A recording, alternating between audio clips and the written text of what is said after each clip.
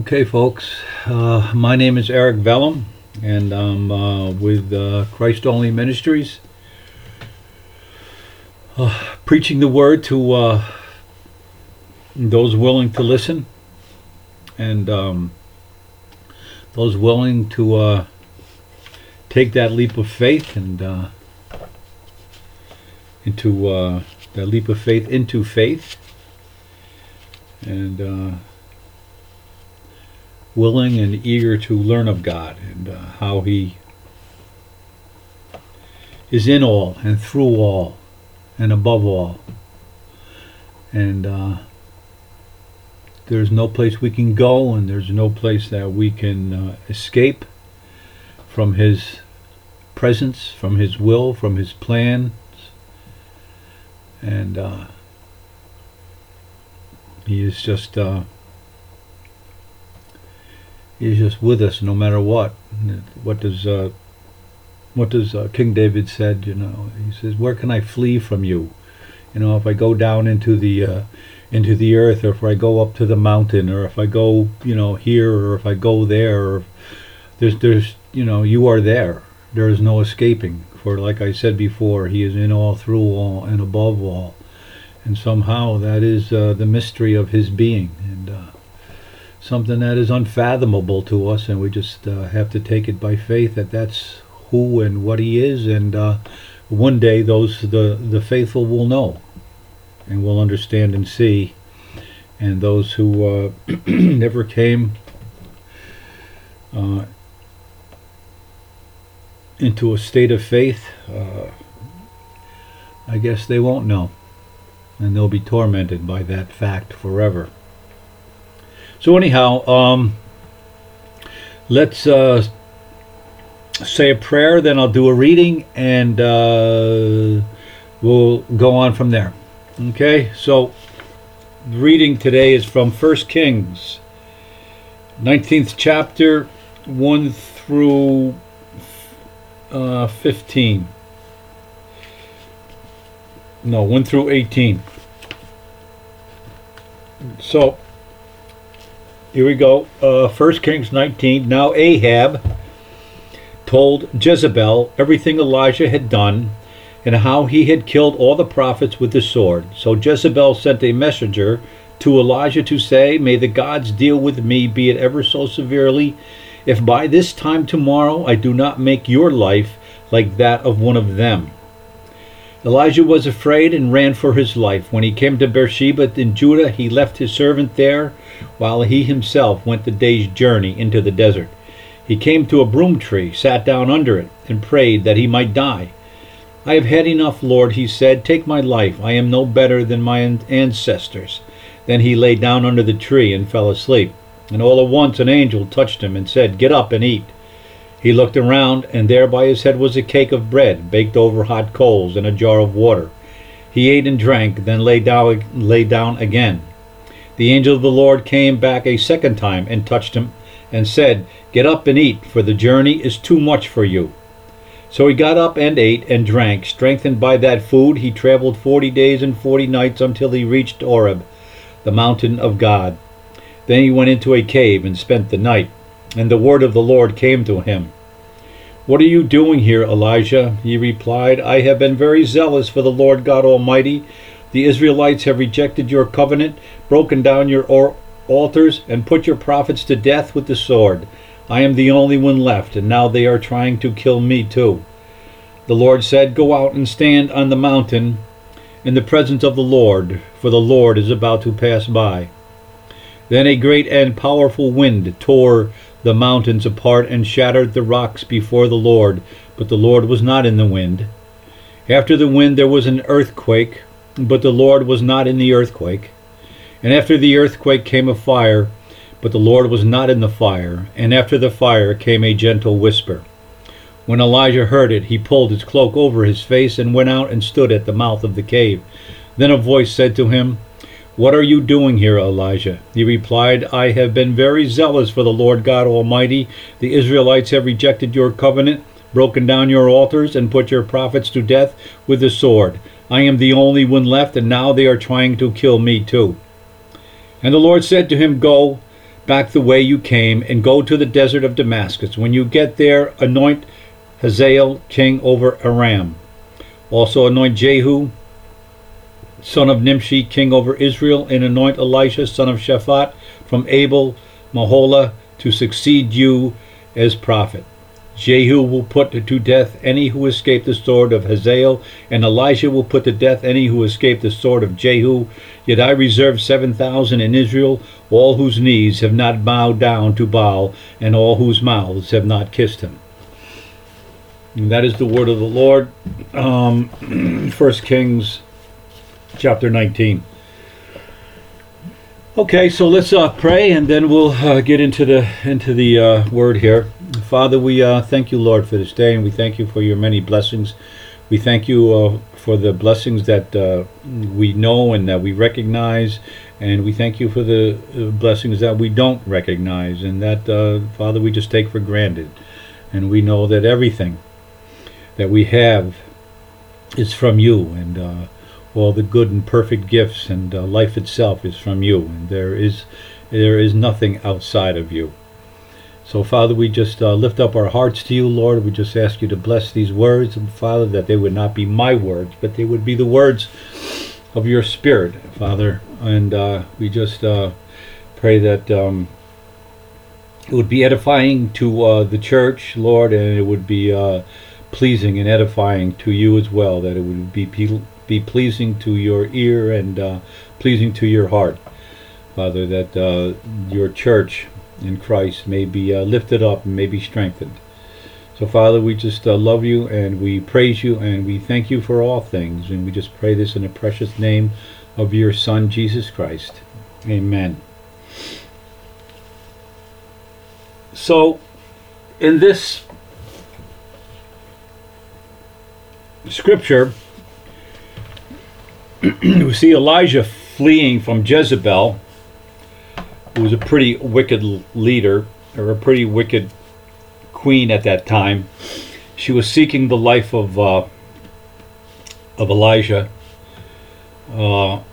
and he flees into the desert, and he comes to Mount Oreb, the mountain of God, and there God comes to him.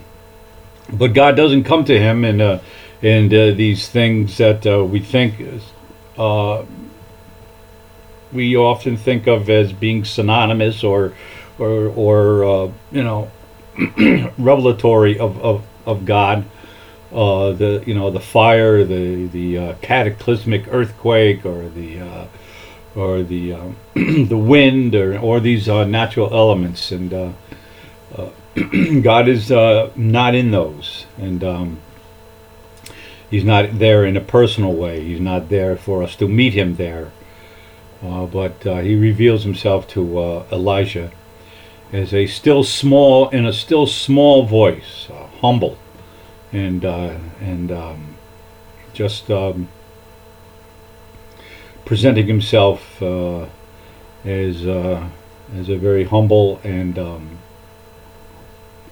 compassionate God. So that's how Elisha meets him there at Mount Oreb, and it occurs to me that, and I think it's fair to claim that human history, from its inception, every culture, every language, every people have had, in one way or another, expressed a desire to know God, to please him, to worship him, to placate him, to appeal to him, to whatever. Every culture has had some device, some religious ritual, or some religious custom, something that would point to this mystical being that they don't understand, that they don't know, but they just instinctively know he exists, and to me, this is one of the greatest proofs of God, because it would be hard to believe that we have this innate instinctive desire to know God and to worship God and to honor God, if there was in fact no God to be worshipped or honored. It's why would that instinct, why would that drive, why would that primordial desire even be there? It's not like it's like we're thirsty.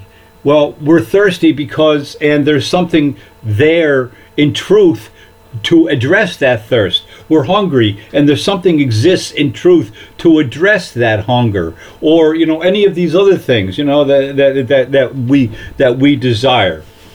And so, to say that we desire to know God, and we desire, every culture, every peoples, from the small Aboriginal tribes to the massive civilizations that have existed at one time or another, have all reached out and tried to know God and try to bend Him to their will, or do whatever they can to worship Him and to know Him, and to think that we all have this innate desire, but there's no God. In fact, it seems a little bit ludicrous to me. If there's that desire, there is, because the desire is there because there is something to meet that demand, that desire, that itch, that searching. Because God, in fact, is there. The thing is, throughout human history, we have come up with all kinds of different ways to try to know Him. We've come up with bizarre rituals and tattooing and all kinds of things.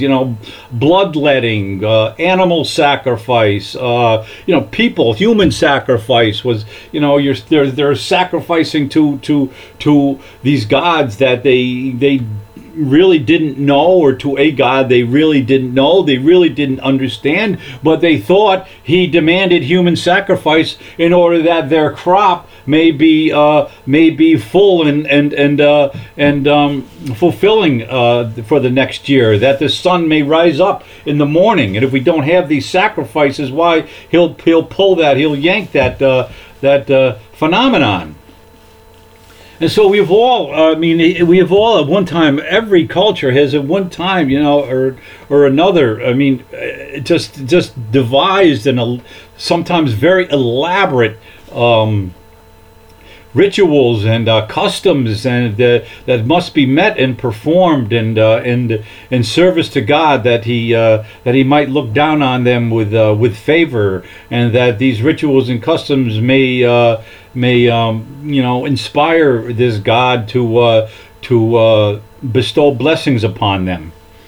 And so, it's been in human history from the beginning, and I would dare say that probably no civilization, no culture, no tribe that hasn't in some way expressed a spiritual yearning of appeasement or trying to, or worship or whatever towards God.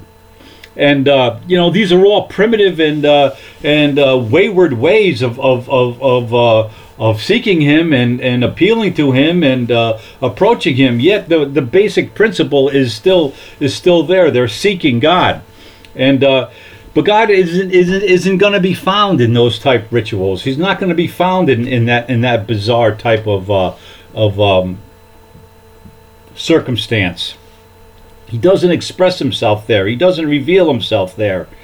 And that feeling, that desire is probably the deepest emotion that human beings have. You can't be born and come to a certain age and not start to wonder. It's like, what is this? Who created this? Why am I here? Why is anything here? What's the purpose of this? Why do I suffer? Why do I, this? And what is my existence? Am I nothing but a mist that's here today and gone tomorrow? Or do I have meaning? Or do I have purpose? Is there something? Is there some reason I'm here? And there's nobody who does it, who can really escape that. That I know that in the Communist Manifesto, I think I read where Marx was trying to address the question of God, and he goes to to the readers. He says, and in this society that we create, we will not look to questions of God.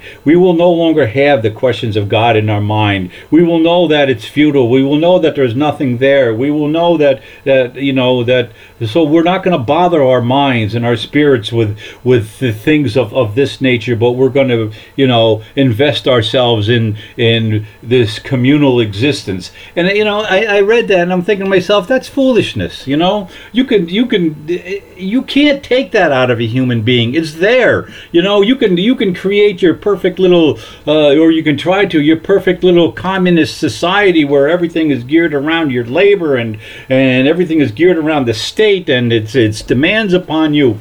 But inside of every human being is still going to be that yearning for purpose, for real purpose, not just the purposes of the state.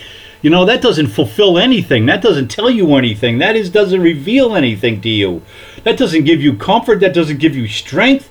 In fact, it enervates you. It weakens you. You just know that you've become a slave to some other human being or to some other ideology. And so when Marx says that, it's because Marx really doesn't really understand he didn't understand that part of life, and he was making his God the state or whatever. But still, even the atheist, they may claim that they don't believe in God, but still that yearning for utopia, that yearning for something better, that yearning for God, that yearning for meaning, it's still there. And they shouldn't deny it. I mean, if they do deny it, they're just fooling themselves. They're just speaking in ignorance. So it's there. I mean, whether you consider yourself an atheist or whether you consider yourself a full-fledged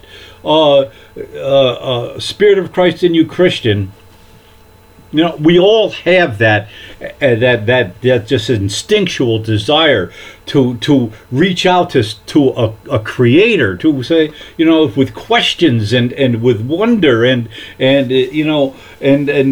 what is the purpose of this, and what is the meaning of this, and what is my place in this, and it's inescapable. And we're all looking for somebody or something or to validate who we are, to stand here as just a sole human being in this whole thing. Sometimes you can feel your very vulnerability, your very smallness. And we're searching for somebody to validate our existence. And, if you look to friends and if you look to family and stuff like that, well, they'll validate you up to a point, but believe me, at some point they're going to, they're going to leave you with questions in your mind, and they can't really fill that role anyhow because they're searching for the same things themselves. They're not really all that sure of themselves and their place in this whole thing. So we're all stuck in this, in this, yearning for a God, but not knowing where to find him, yearning for a God, but where has he really revealed himself? What has he really told us? Who is he really? What does he really want from us? What are the demands that he really places on us? And how can we separate the demands he places on us from the demands that people place on us? And so that we're just we're going through the motions of obeying social constructs or social narratives, as our academics would say. So this idea that God is he exists, and we know he exists because one of the reasons is because there's that universal yearning for him. The universal yearning to be validated to know that you've been taken notice of, and that your existence has meaning and it has purpose. To assure us that our lives, we don't live in vain. And we all know that these things can only be found in a transcendent spiritual world, in a transcendent God. We want to know that we're of some importance. We want to, and we just instinctively know that the earth here is not going to give it to us. It can't satisfy that role. We just need this ultimate authority, the creator of all things, the one who just set this thing into motion and who sees every life, and we just, that is what we're all searching for. Man, we can't thrive long intellectually or spiritually in a purely materialistic evolutionary sense, that we're some sort of an accident of impersonal forces, and we just have to live out this life that somehow came out of nowhere, and we have to live out this life in pretending that it's meaningful. It's I mean, if you're a thinking person or something, and it's like, how far can this career take me in fulfilling and addressing these very personal insecurities in me, and there's this drive or this need for validation, and this need for to know that you have purpose. Careers are great for a while, but ultimately they don't do it. There's nothing here that really can do it. That in some unfathomable way of creating life from the dust of the earth, finding God and knowing He exists becomes of the utmost importance to us. We try to understand our lives in some sort of context, and we know that the context has to be a spiritual context. And that the struggles that we endure might have any meaning, that the sufferings that we endure and the hardships and the agony and the tears we shed are not just endured in a blind and deaf universe, unsympathetic to all that we have to suffer, and that we are morally responsible.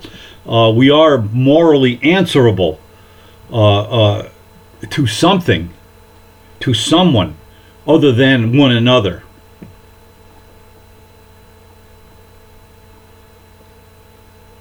And when men lose this, and when cultures lose this, I think it's despair that sets in. I think that's part of what ails America right now. I think despair is setting in because we've become filthy rich, and the envy of the world in those terms. But we know as a culture that's not really answering it. That, riches upon riches just isn't really doing it. And the more we see that as a culture, and the more we live under our affluence, the more we understand that, and the more it seems in the same context, the more we're driving away the idea of God that could rescue us from this despair. But we just drive that out, and we just keep heaping on this idea that somewhere in this world, whether it be riches or technology or somewhere, there's got to be some satisfaction. There's got to be an answer to who we are and what we are and what we need, and we just keep digging for it more and more, but it's not there. And that's when despair sets in. That's when it's like, oh my gosh, this thing is just it's all for naught. It's all for nothing. In 10, 15, 20, 25 years, I'm going to be dead. And what was all that about? All the wisdom that maybe I've gained, all the compassion that I've nurtured and tried to bring out in myself. What? It's all for nothing? It's all for, to what? Where does my wisdom go? Where this compassion? Do I pass it on to another generation that after I die means nothing to me because I'm not even here? I don't exist? So, men, all of us just have that drive, just have that desire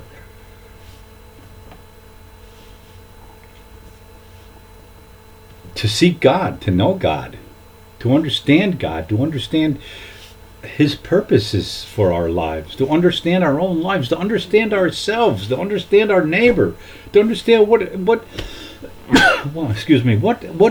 the meaning of all this. And so we look for God, and every culture, every person looks for God in so many different ways. Trying this and trying that and trying this and doing that and doing this and hoping this and hoping that.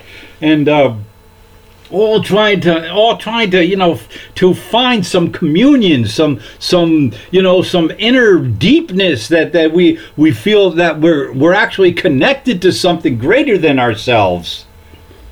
We have all kinds of different religious systems and rituals that they all point to this yearning for answers and this yearning to know God. Is life meaningful or is it not? Is life just ruled by the mighty and by their ideas of the good, or is there an objective good? Is there an objective truth? Is there an objective reason why my life is important? Because the same person that says my life is important can also say my life is unimportant. And that's been done down through the ages. That positive impulse, it's a positive impulse in men, is we just have this primordial desire to reach out to because it's in us. It's there. It's as much part of the human being as our sense of smell.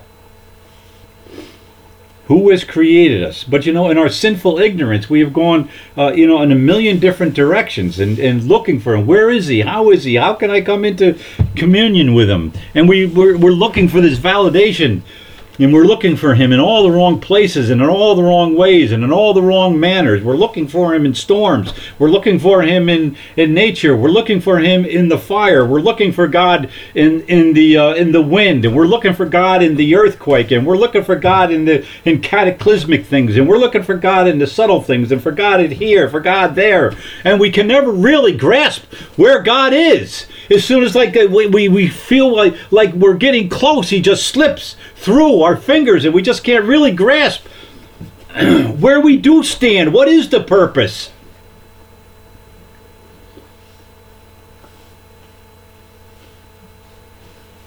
We look for it in politics and power, and we look for them in bizarre religions and cults.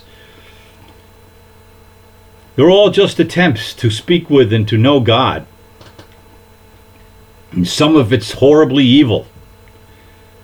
But yet it's still an appeal to the transcendent. You can say you're an atheist, or Hitler can say he's an atheist, and Stalin can say he's an atheist, but I think, and I know this to be true of several atheistic, materialistic figures and philosophers, that behind the scenes they're involved in cults and they're involved in secret rituals. So they might be atheists in maybe in the Christian sense, because the Christian God presents to them somebody they have to be accountable to, and they don't want that. They want to indulge in their decadence and still find God. Well, it's not going to happen like that. And so their atheism is really is an atheism towards the Christian God that we have to be accountable to, and to be accountable morally is anathema to a lot of to intellectuals and to powerful people, because they're filled with the pride of life. And in this this particular age, I mean, I'm sure it's been down in all the ages, there seems to be a concerted effort to return to pagan practices or belief in the worship of nature and the natural world. And men have come to believe that the natural world is all there is. We've been browbeat into believing this, and that nothing lies above and nothing lies below, as John Lennon so distastefully proclaims to the world. No heaven above and no hell below, and that's just all. Imagine such a world. Well, if you really did imagine such a world, you would see that it's and if you really did understand human nature, you would see that it's not the utopia that John Lennon thinks it's going to be, but it would be hell on earth. It would be chaos. It would be murder. It would be all of our emotions unleashed, unmoored, unanchored. we're seeing that in our sexual practices, in our sexual behavior in this culture now. It's been totally unmoored from the Christian understanding of sex, and and it has been it's been it drifts now, and it has been unmoored to any anchor, and it's getting into all kinds of different things. I mean, you can see that with all of our elites being involved in decadent practices, and we don't know a tenth of it. And this whole Epstein affair and that whole affair up in Saratoga, whatever that cult was up there, it's all sexual. It's all this part of this sexual revolution.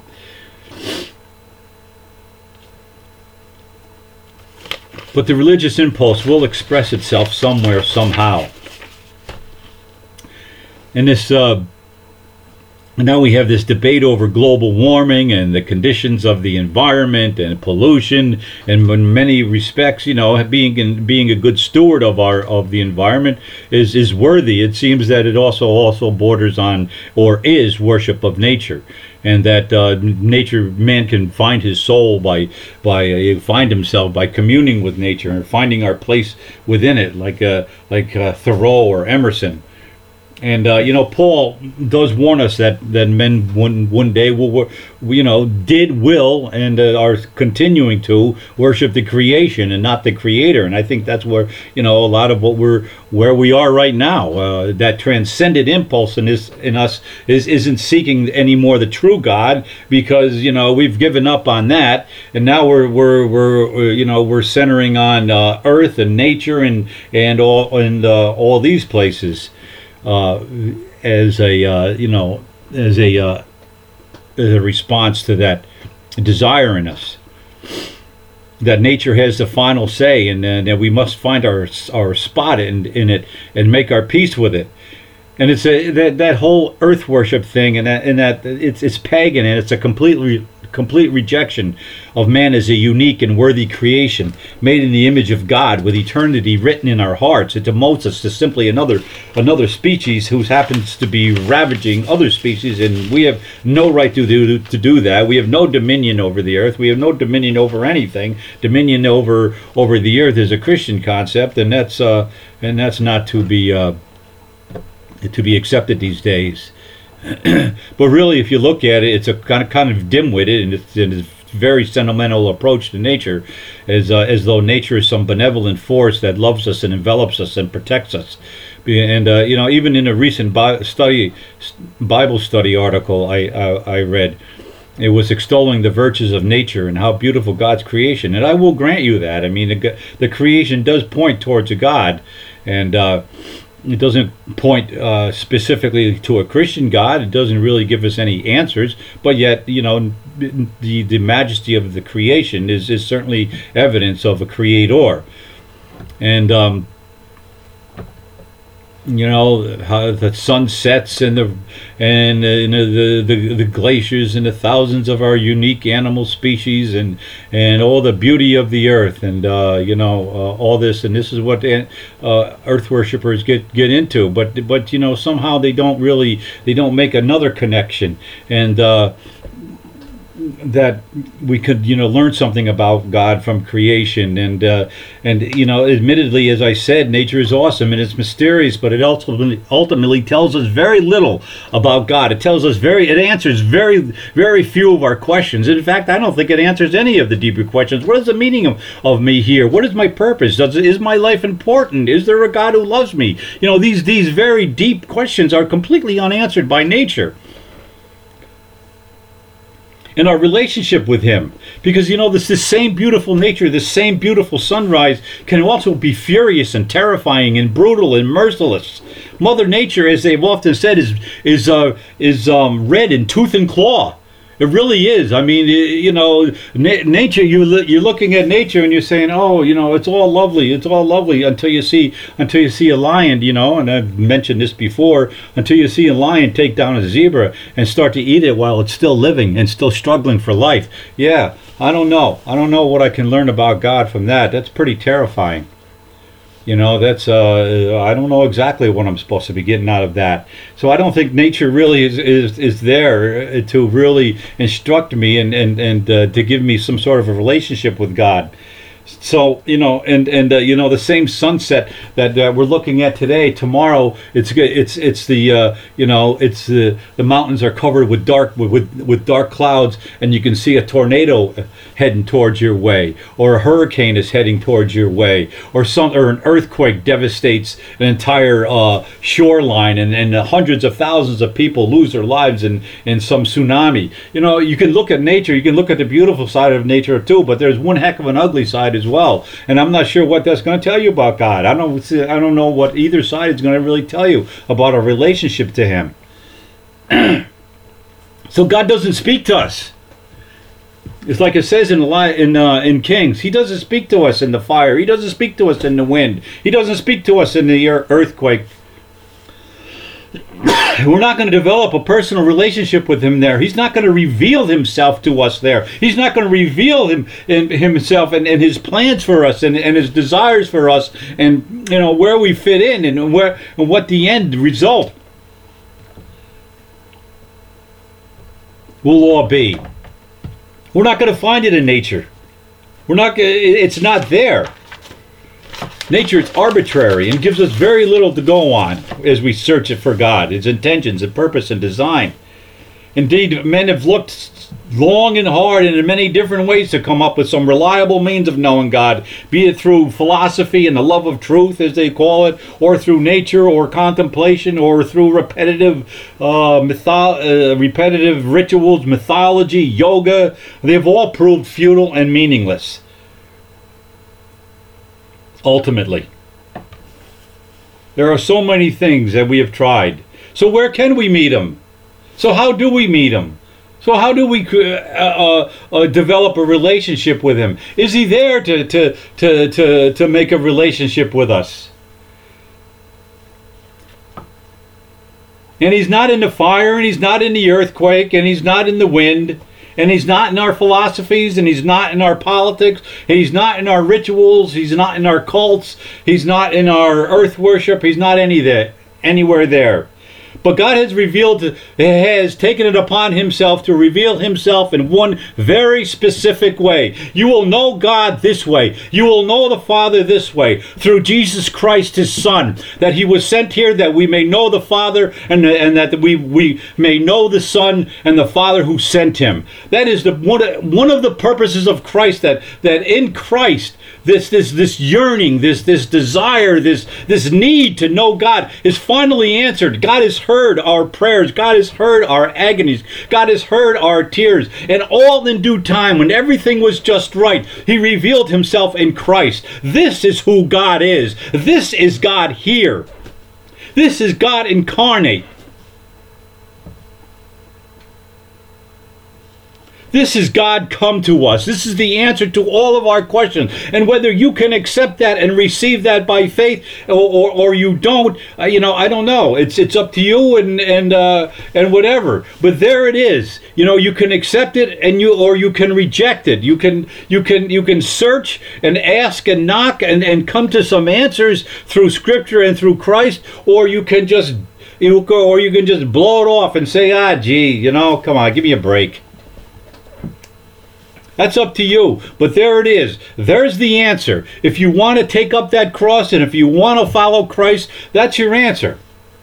That's who God is, right there. Right there. That's His promises. That's all the promises of God. They're all yes in Christ. And there it is. The promises of life and life to the full. The promises of knowing the Father. The promises of blessings. The promises of wisdom. The promises of eternal life. Of recapturing that relationship with the Father. It's all there in Christ.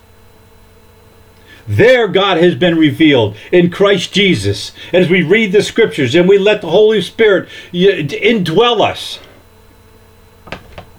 by faith, if we just let His Spirit be a part of us and take the throne on our hearts, then we will know the Father. Nobody comes to the Father except through Christ. And nobody learns of the Son except through the Father, and nobody learns of the Father except through the Son. It's just this dynamic, ongoing relationship between you, the Father, His Christ, and the Holy Spirit. It's one of learning, it's one of rebuking, it's one of teaching, it's one of wisdom, it's one of hope, it's one of joy, it's one of suffering, it's one of rebuking your sinful nature, it's one of taking courage. This is how God reveals to us Himself in Christ. He teaches us about Himself through Christ. He reveals His purposes in our lives. The ultimate purpose of our life. We can only know God. There's only one name under heaven by which we may be saved. And that's Jesus Christ. This is the gift of God. Christ is the visible image of the invisible God. He comes to us and reveals Himself to us, not as some bizarre, bloodthirsty tyrant in need of constant ritual and bloodletting and agony and pain, but He reveals to us, He comes to us as one who loves us and has compassion upon us and desires us to be with Him, to share in His happiness, to give us the Spirit, so to give us wisdom and strength to say no to the things that war against our soul and say yes to the things that will lead us and put us on that path that leads to the throne of God. Excuse me, sorry.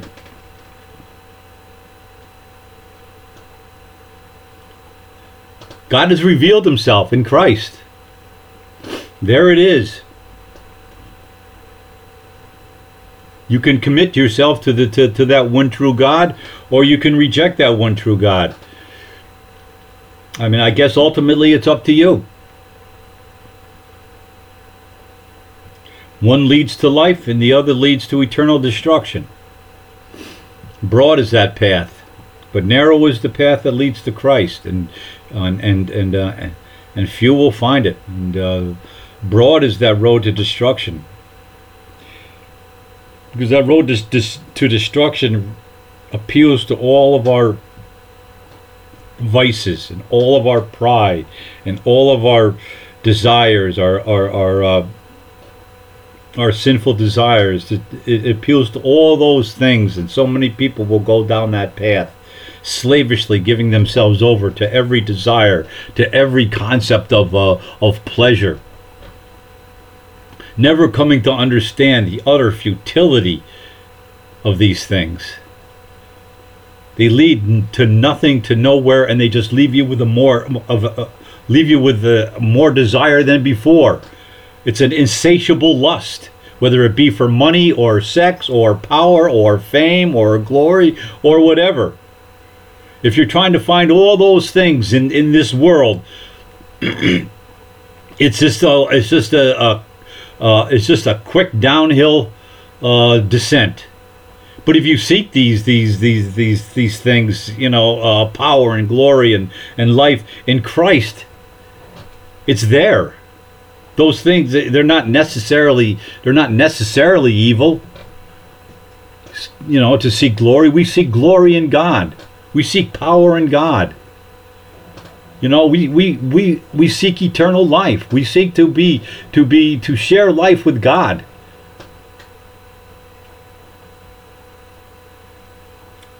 So God comes to us and He meets with us and He walks with us to forgive us and give us hope and strength in the person of Christ. Here is God Himself, willing to be touched by the unclean, willing to be jostled by crowds. Sometimes we get this idea that, and it's true, that God in His majesty just is untouchable. He's just unapproachable. And, and in Christ, God becomes ultimately approachable. He hangs out with his disciples. He you know, the prostitutes are wind up in his entourage. The lepers do, and tax collectors, and the filthy and the hated. They all become followers of him because they recognize in him that there's hope. That they do have meaning. That they're just not some filthy object that people can take advantage of and spit upon. But God has given them worth. God has given them a value, a tremendous value, such a tremendous value that he would hang in agony from a cross, so that we could join him in his glory. Jesus is indeed God with us. Jesus is how God has revealed himself. Jesus is the answer to that yearning in us. Christ is the answer to that desire to know God.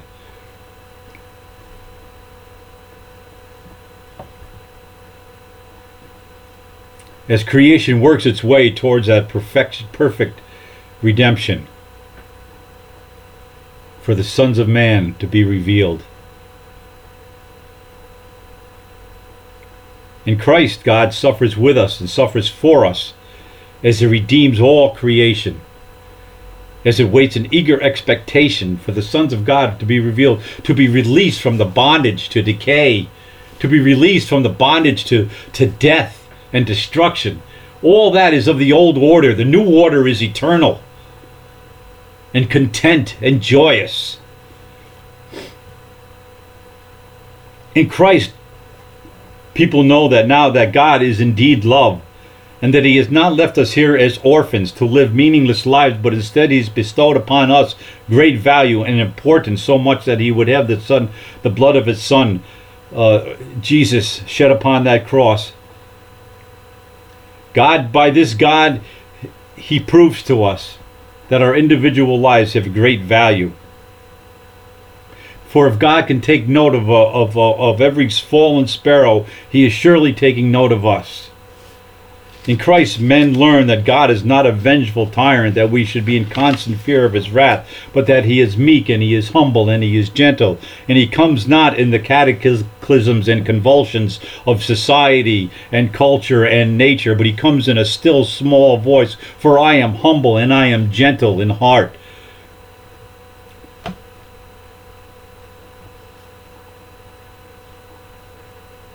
That's what Christ has revealed to us.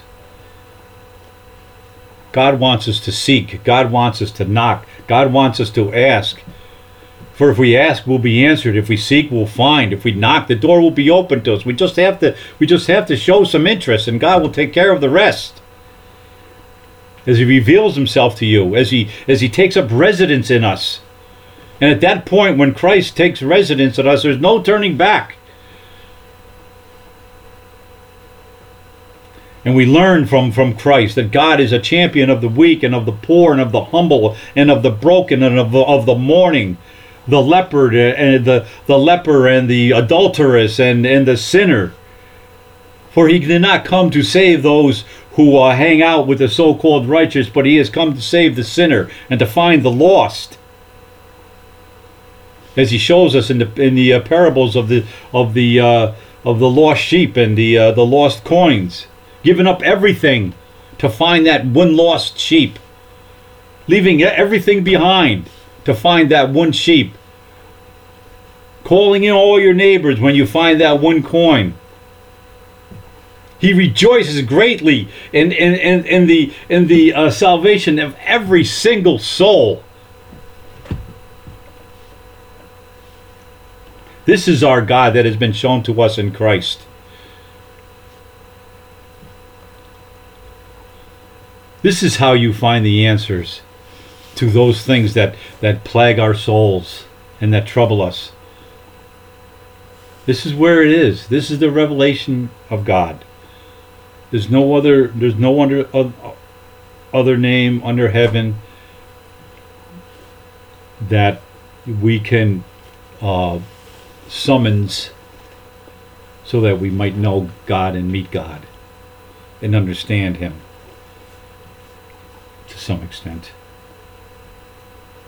This is the God that we had hoped for, and now he is here amongst us. He came to us. The Greeks said it would be foolishness for God to come as a human being. And this was before the appearance of Christ. Their philosophers used to say that. Will God ever appear to us as a human being? Oh no, could not be. That would be inconsistent with his magisterial position and his glory and his kingdom and whatever. But behold, he came to us as a man.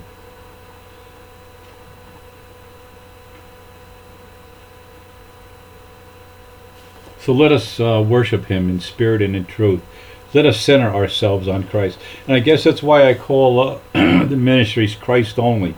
Because everything we know of God, everything we understand about God, everything we understand about ourselves, everything we understand about wisdom and truth, everything that we commit ourselves to as Christians, it's all through Christ. Everything is through Christ.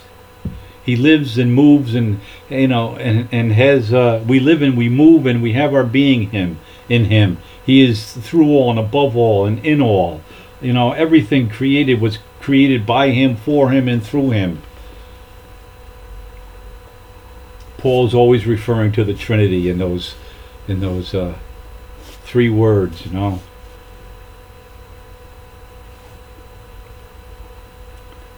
So there is the answer to our age-old question, to that age-old yearning. The answer is Christ, and Christ only. It's in him that we find our purposes, that we find who we are, that we can accept who we are. That we have received validation. It's not that we accept the sin in who we are, but we accept who we are because we understand that we're no less and no more than anybody else. God loves others and God loves us. And so we can accept ourselves and we can accept others as well. Even in accepting ourselves, we still strive through this Holy Spirit to shed the sinful nature and to live our lives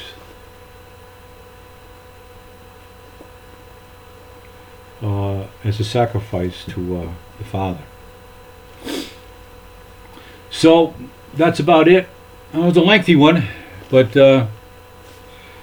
there's the answer to man's eternal yearning from the dawn of time and the dawn of civilization to now.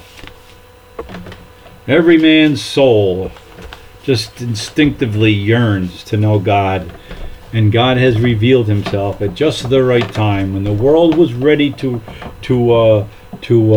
receive him, and when the world was ready to be able to spread that word. Once it received him, then he came at just the right time. So that about wraps that up. I hope you got something out of that, and I surely hope it was pleasing to the Father. So I shall read from Ephesians 3rd chapter. Yes, indeed. And then we'll move on from there. Okay, so Paul writes in the 3rd chapter of Ephesians in verse 14, "For this reason I kneel before the Father, from whom his whole family in heaven and on earth derives its name. I pray that out of his glorious riches he may strengthen you with power through his Spirit in your inner being, so that Christ may dwell in your hearts through faith." Excuse me. I should have brought some water up, but I didn't. "And I pray that you, being rooted and established in love, may have power together with all the saints to grasp how wide and long and high and deep is the love of Christ, and to know this love that surpasses knowledge, that you may be filled to the measure of all the fullness of God. Now to him who is able to do immeasurably more than all we ask or imagine, according to his power that is at work within us, to him be glory in the church and in Christ Jesus throughout all generations, forever and ever. Amen. Go in peace. I love you all in Christ, and just let us set our hearts upon the author and the perfecter of our faith, who for the joy set before him endured the cross and scorned its shame, and sat down at the right hand of the Father. In Christ we have come to know God. Amen.